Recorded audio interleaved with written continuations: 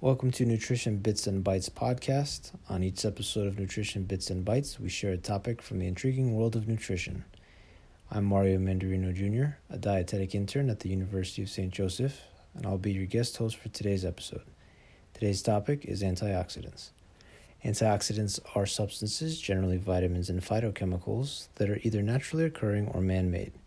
They prevent or delay certain types of cell damage caused by free radicals. Free radicals are naturally occurring in the body. They form when you exercise and anytime food is converted into energy. However, it is possible to be exposed to free radicals.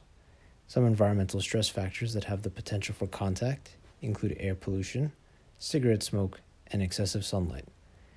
Free radicals initiate oxidative stress, which is the process that causes cell damage. Oxidative stress is when an imbalance between certain types of oxygen molecules in the body become unstable and begin to damage tissue. It is believed to play a part in a variety of diseases, some of which include cancer, cardiovascular disease, diabetes, and Parkinson's disease. Antioxidants research has shown that antioxidants reduce oxidative stress by reducing the number of free radicals. If you're looking to include more antioxidants into your diet, then plant-based foods are the way to go. You will want to include more fruits, vegetables, spices and herbs, and cereals and nuts into your diet. Some of the more commonly known antioxidants are vitamin C, vitamin E, and beta-carotenoids. A great way to shop for fruits and vegetables is to look for those that are more brightly colored. Some examples for fruits include strawberries, raspberries, peaches, mango, and watermelon.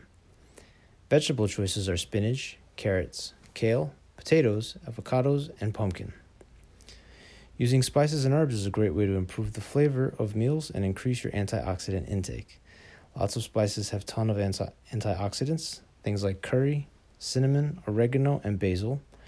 Herbs are also just as important, such as sage, thyme, peppermint, and dill. In terms of cereals, oatmeals and granola have a lot of antioxidants and are a great breakfast option to start the day.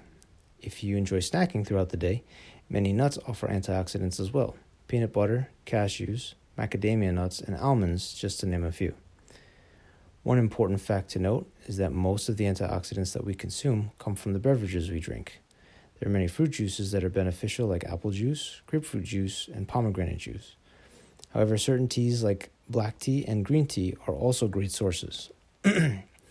Based on a 2,000 calorie diet, the USDA recommends consuming 2 cups of fruits and 2.5 cups of vegetables daily. So by meeting your daily amounts, you're more than likely getting a beneficial dose of antioxidants.